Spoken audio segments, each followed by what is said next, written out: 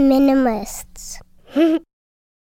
Hey patrons, this is Ask the Minimalists number 19. Yes, welcome. Thank you so much for all of your support. It means so much. This is and this is for the true fans, right? The true fans. Guys, you're a true fan. You are a true fan, and we really appreciate it. Heck yeah. So our first question, we'll start with the most upvoted ones, and then we'll spend the entire time getting to as many of these questions as we can from the true fans. Gretel says, how can I relate responsible practices with minimalism? I love that question. I think it's a Venn diagram, right? And the thing that I noticed, it wasn't the thing that I aspired toward when I first became a minimalist. It was to get my own life in order, not to save the environment. But then I realized pretty quickly, by consuming less, I had less plastic, less trash, less junk, less things I had to recycle in the future. It was just less in general. Yeah. And when we do less, it's not about consuming nothing. Minimalists don't own nothing. Minimalists own what add value to their lives, and as that changes, of course, the things we own change. We have to get rid of some stuff. But often we can repurpose them, recycle them, have them reused by someone else, as opposed to just throwing it in the trash heap. But then going forward, it's about having fewer things in our life, not nothing in our lives. I totally agree. Gretel, I think in this situation, you've got to look at what are your values. What do you truly, truly value when it does come to the environment? And you know what? Maybe you're using plastic bags and you want to stop that. Or maybe you want to take less airplane rides. Whatever it is, like what matters is what you're doing in your own environment to help out the greater environment. Because it can be overwhelming if you look at the opposite. Yeah. How can I fix the entire environment? Yeah. I mean, maybe if you're Elon Musk, you can start tackling questions like that. But for most of us mere mortals, most of us human beings, it's about doing what we can. And man, the small things really add up. When you go to like a museum and you see like just the number of plastic bottles in a display they use, this is the average American uses this many plastic bottles in a year, you realize like, oh, I'm not going to never use a plastic bottle again, but maybe I should be really conscious. Maybe I should bring in my, it's the reason we have these glasses here, right? We're using these glasses as opposed to like, well, just bring a plastic bottle in. Red it's not a Solo problem. cups. Right. Yeah. Yeah, and there's a place for those where they can actually be more useful than not having them. I'm sure there's an argument to say we shouldn't have any of those ever. I saw a little New Yorker cartoon. It was the devil who said, and the little caption underneath was like, this is how we'll get them. We'll bottle water. And like here's how I'm going to ruin the earth, basically. I'm just going to bottle water. Yeah. Our next question is from Candace Foster. Candace says, what was the true joke behind the pull-up loop on your home tour behind-the-scenes clip? Oh, here's the thing. Can you explain your joke to me? No, I won't explain the joke. It's a joke. There's nothing deeper to it. We're just goofy guys, and any joke that you see us do, it's really funny to us, and we hope it's funny to you guys too. Well, it was, because so many people thought it was hilarious. Yeah. I mean, I got so many comments about the pull-up, and just for the record, no, it wasn't me doing 239 pull-ups. I love that someone stopped. Was it you that stopped and counted them? Or no, someone else that he. Oh, you Jordan counted them. Okay. Yeah, and so the best way to ruin a joke is to try to explain it. Right. So just enjoy the joke, Candace. You'll feel a whole lot better behind it. If you laughed, awesome. If you didn't laugh, well, hopefully our next joke is funny. Sarah says, my family of 5 started our minimalism journey. I think Sarah's from Dayton too. Cool. She lives in Cincinnati now. I remember responding to one of her community tab comments. My family of 5 started our minimalism journey to take back control of our time, space, and money. With that achieved, how can you decide how best to spend this new freedom? How do we find our, quote, purpose or, quote, passion, both as a family and as individuals? Ooh, so there's a bit of a twist. There's a surprise ending in this question, Ryan, which said both as a family and individuals. Well, think about a family real quick, Ryan. A family is a group of individuals. With the same blood. No. No. But that is often what we think of when we think of family, unfortunately. Right, but I mean, hopefully your spouse doesn't have the same blood. Right. Unless you're like monarchs or something. Right. So think about this though. So a family is a collective of individuals, which then by itself becomes an individual, meaning we use the term family unit. Yeah. Unit meaning one. A family of one. We're all together. So you have this dichotomy. It's a double bind in a way. Now, here's the good news. You said you've used minimalism to create the sort of space you need to identify what is purpose and passion. Let's start with the word purpose, Ryan.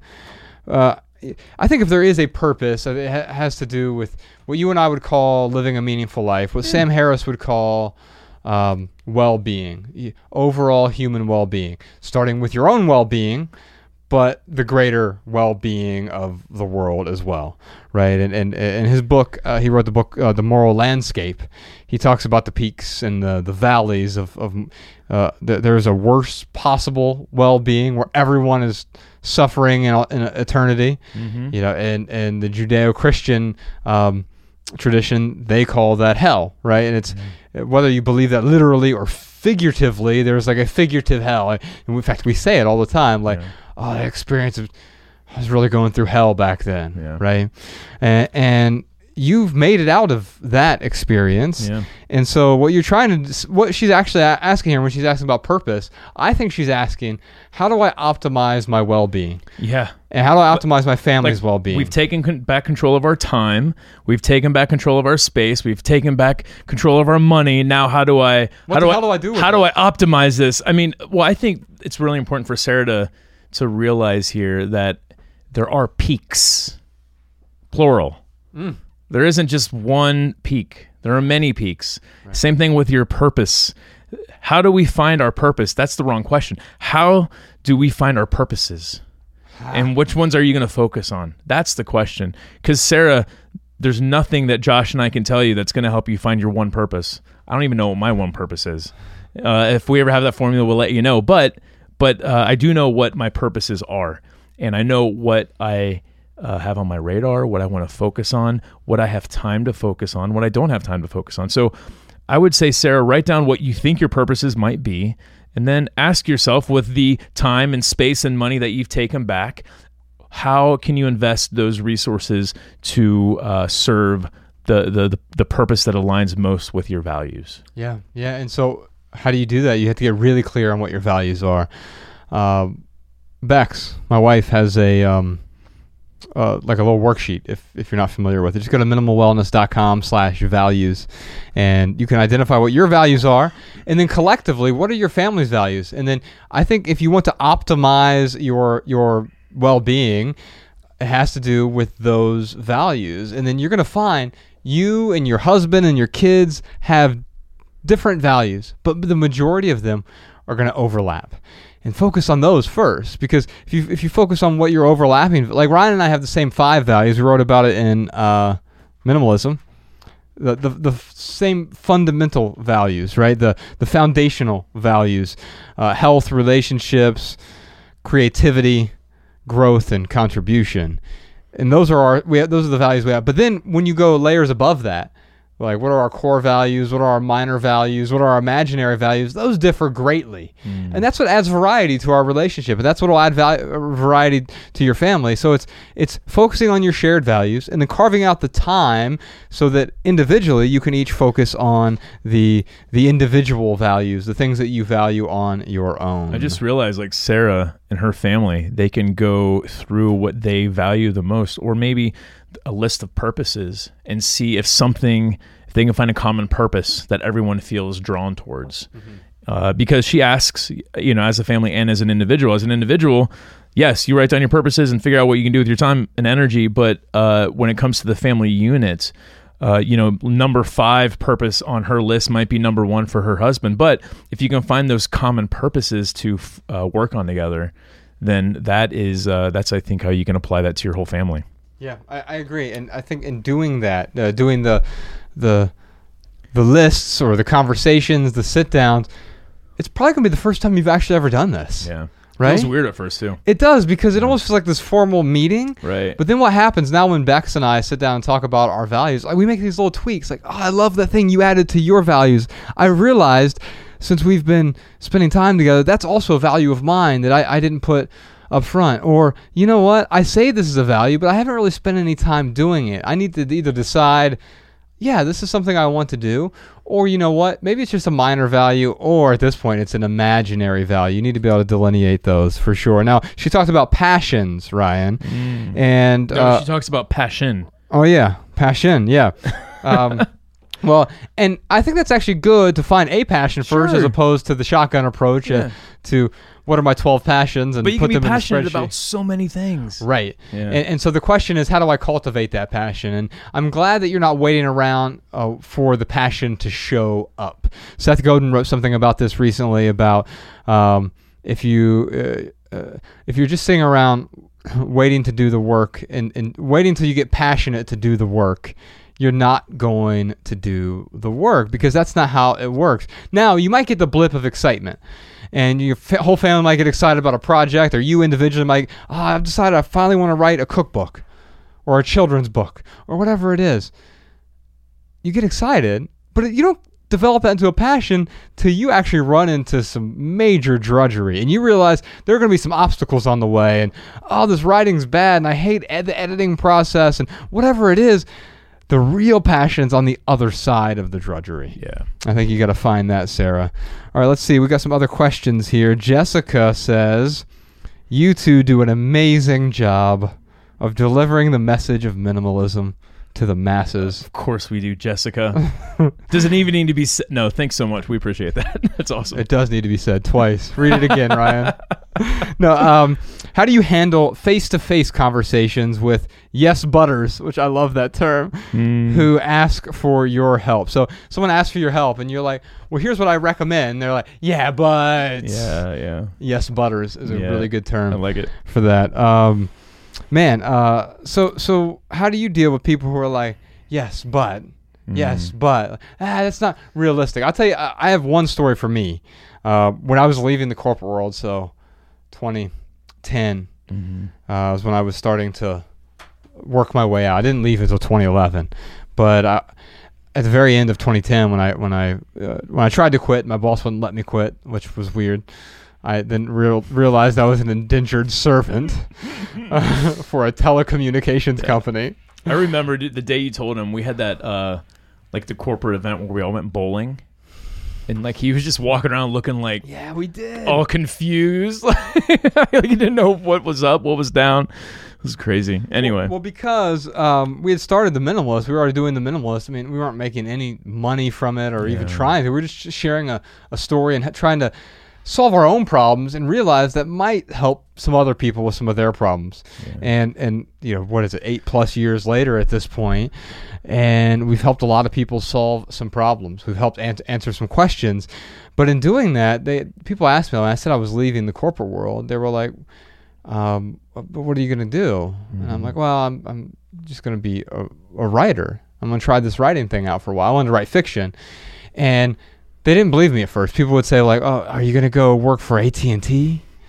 And it's like, well, no. And like, can you take me with you? Come on, where are you really going? Like, you can't be really honest just with be me. a writer. Right. And that was the thing.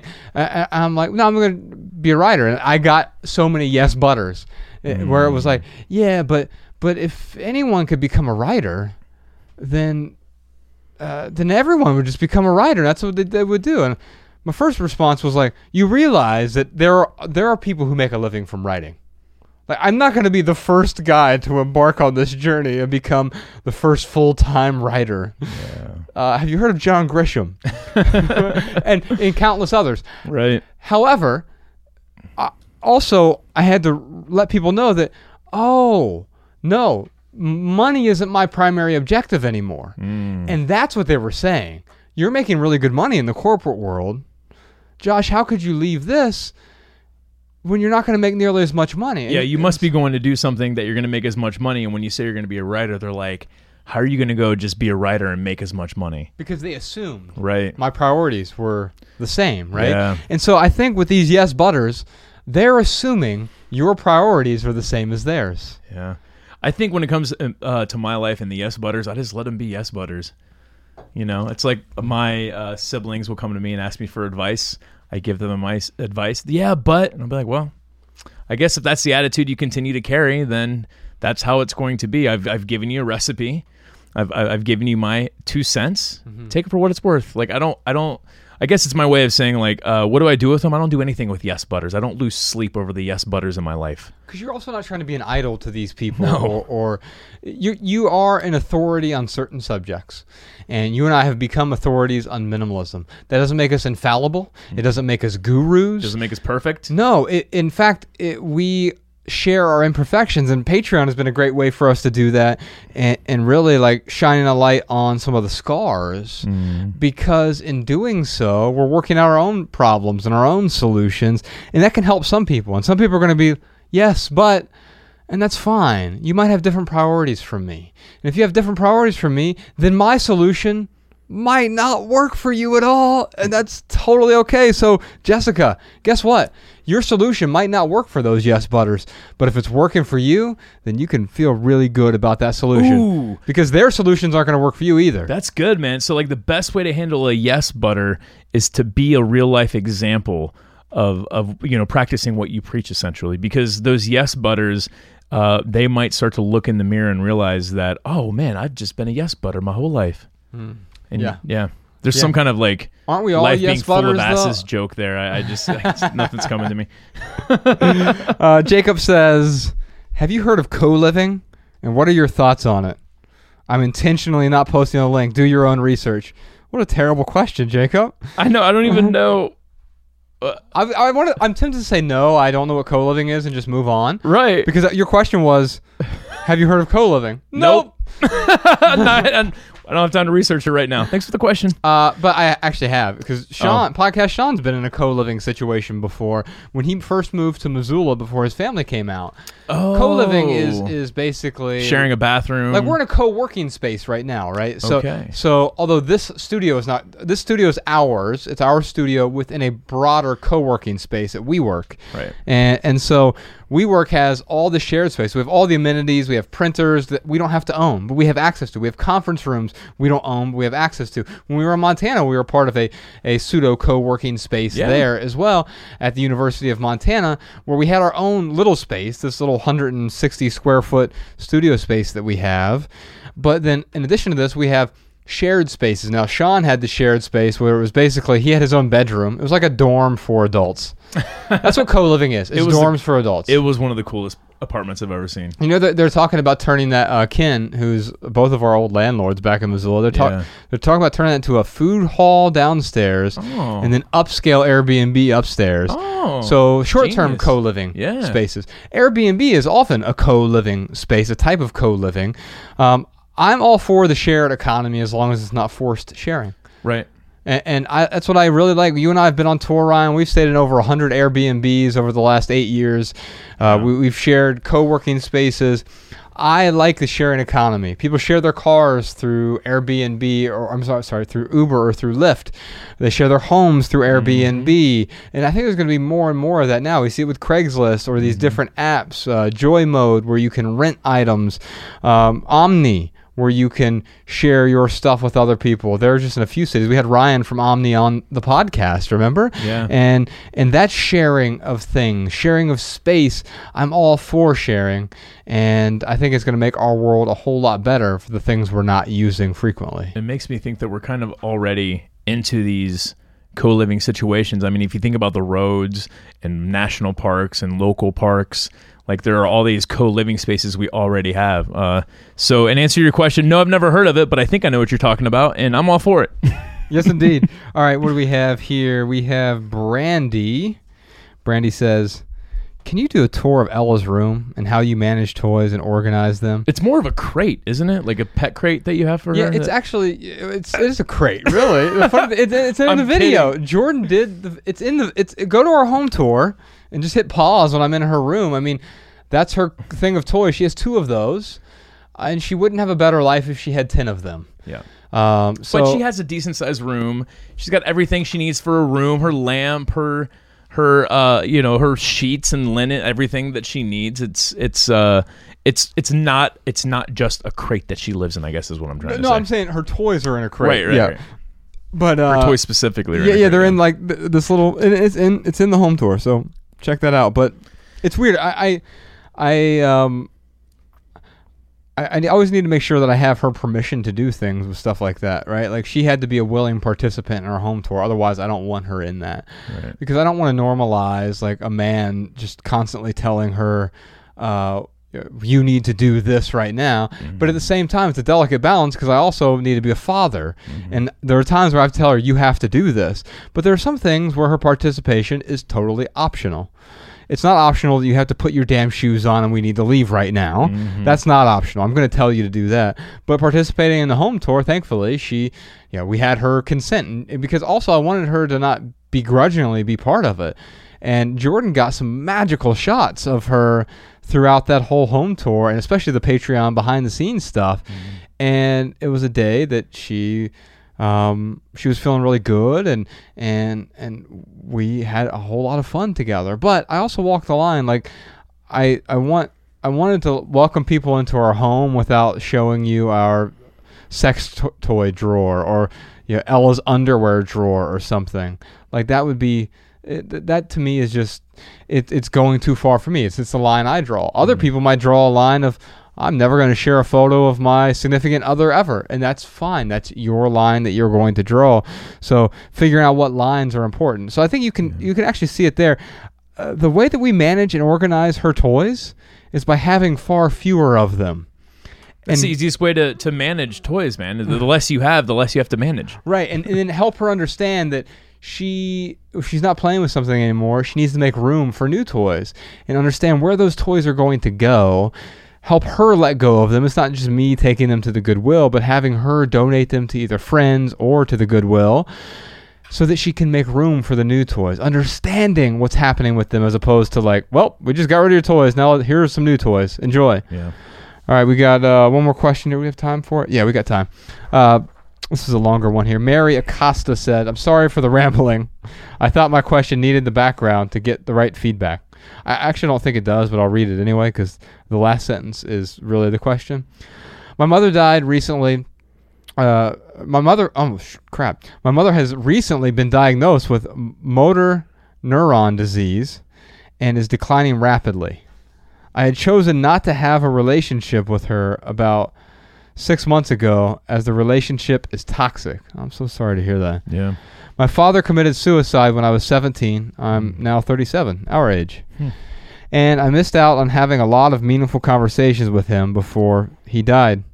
I wanted the opportunity to have meaningful conversations with my mom and try to repair the broken relationship before she died. I have made the best effort I can. That's an important line. Let's come back to that one in a moment, Ryan. Let's see if it's true also. But she wants me to pretend everything is okay and talk about meaningless things like the weather with me rather than having the hard conversations to resolve our issues before she dies. Okay, so let's talk about this. I'm not even going to keep going here, Ryan. Resolve our issues. Who told you need to resolve your issues? This is the common theme of this whole episode. Who told you that you have to resolve every issue? I think like as human beings, man, we just have to have closure. We have to have a beginning and we have to have an end. It's why songs get stuck in our head. It's because we just get the chorus on loop and we never get to the end. And here's what I'm going to say about that.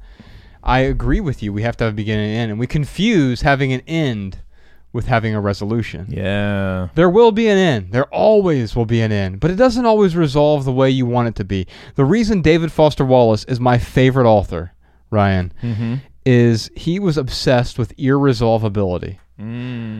Not just the unsolved, but like these double binds. Because if something is truly unsolvable, well, then you have your resolution right there, right? It's like you have some sort of puzzle that you can't solve. Like literally it can't be solved. Yeah.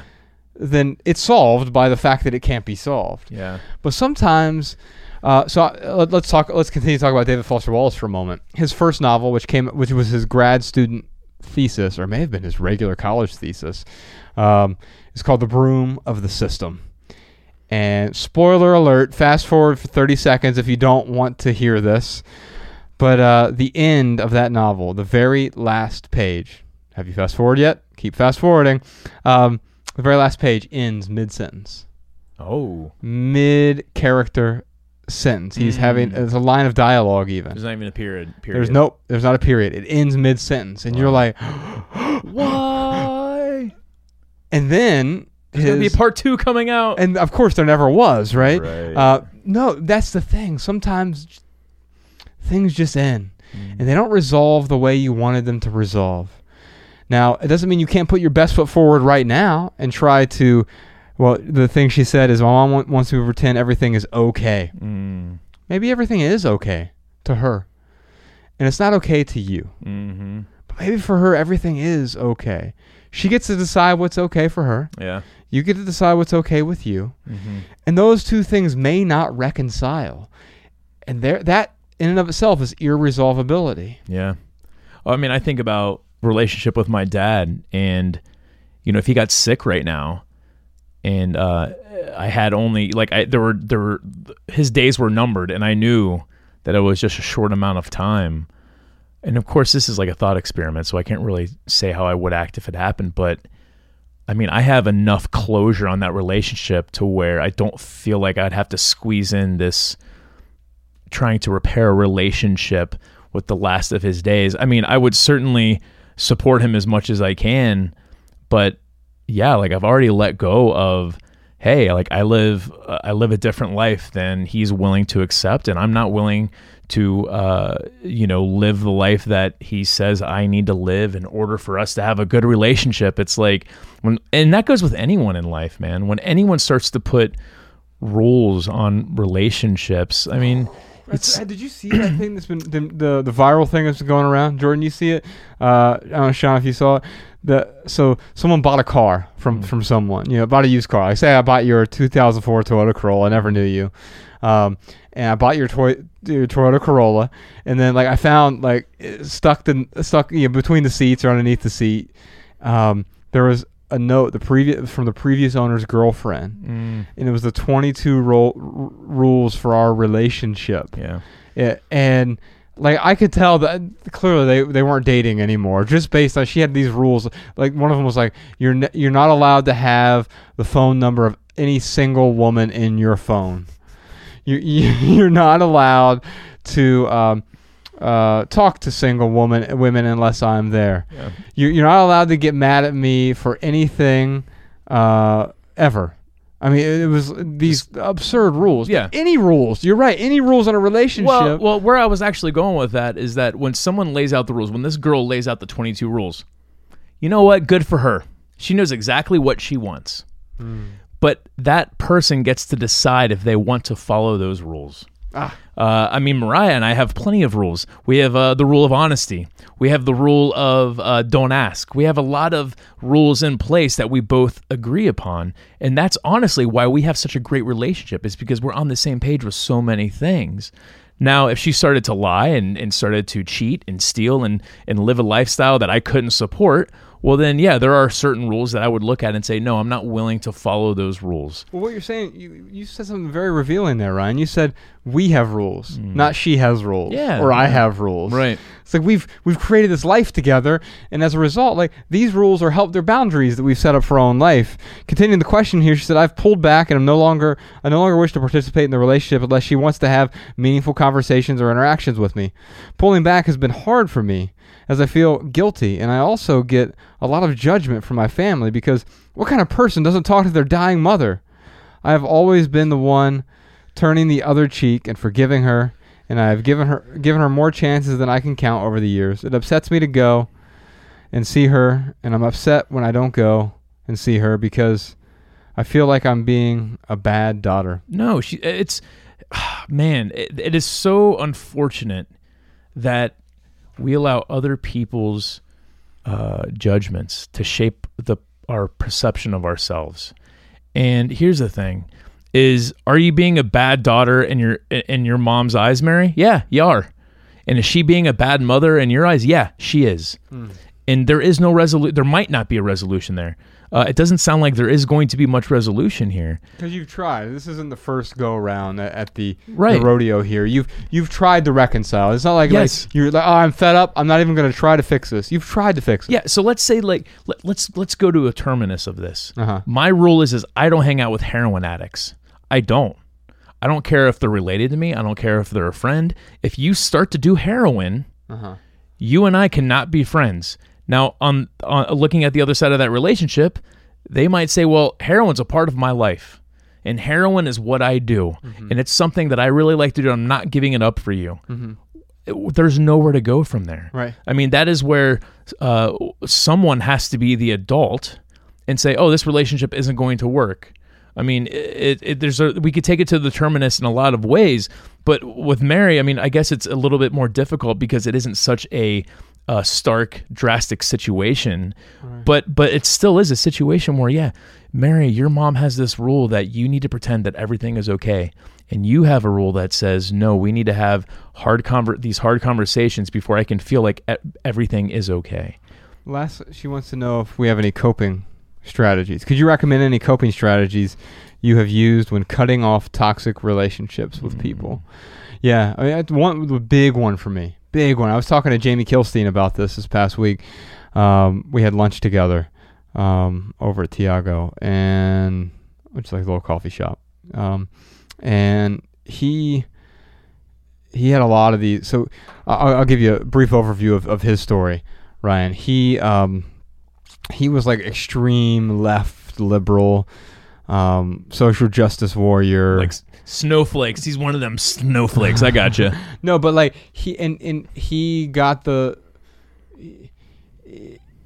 his sort of sense of satisfaction by tearing other people down for not being liberal enough. So he is like what you would call like when you see like it's almost like outrage porn in a way, right? Yeah. Not porn, but like yeah, people just getting outraged and triggered, and it's finding things to nitpick.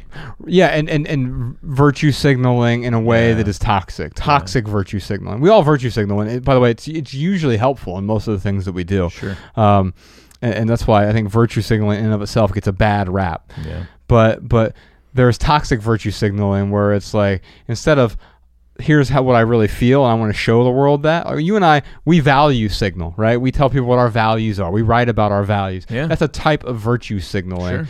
But when it's like we're pretending we have these values because it looks good on Twitter, that is toxic virtue signaling. And it got to a point where I think both fringes, the left and the right, they both start eating their own. You're not extreme enough for me. Yeah. And finally, there was some road he wasn't willing to cross or whatever, and all of a sudden he was getting excoriated by his own tribe, the far, far, far left. And he realized, like, oh, no, like, my real values is I'm an extreme moderate. But I've just been dragged in this direction because I get these sort of brownie points. It's what David Foster Wallace called food pellets from the universe.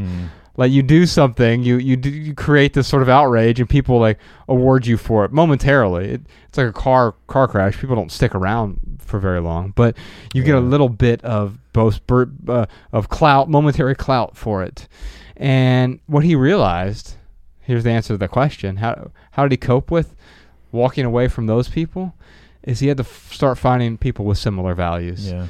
And that was a coping mechanism in and of itself. Community is so important, man. And going back to what you were saying about family, it doesn't mean the same as the same blood and running through our veins.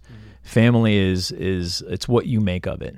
And yes, I totally agree with you, man. Like, finding people out there with the same values, with the same beliefs, finding a community to support you, Mary, that's going to be huge for you. Find people who look at you and they do that. It is rules that you guys agree on, that you are on the same page with things. It's so hard because with the relationship with her mom, I mean, that's probably one of her longest relationships she has. So the longest, right? You came out of that person. Yeah. So when we look at these relationships that we've had the longest and they've been so toxic, it kind of makes it daunting to think about starting new relationships because we don't want to go through all that again. But the fact is that there are 7 billion people in the world.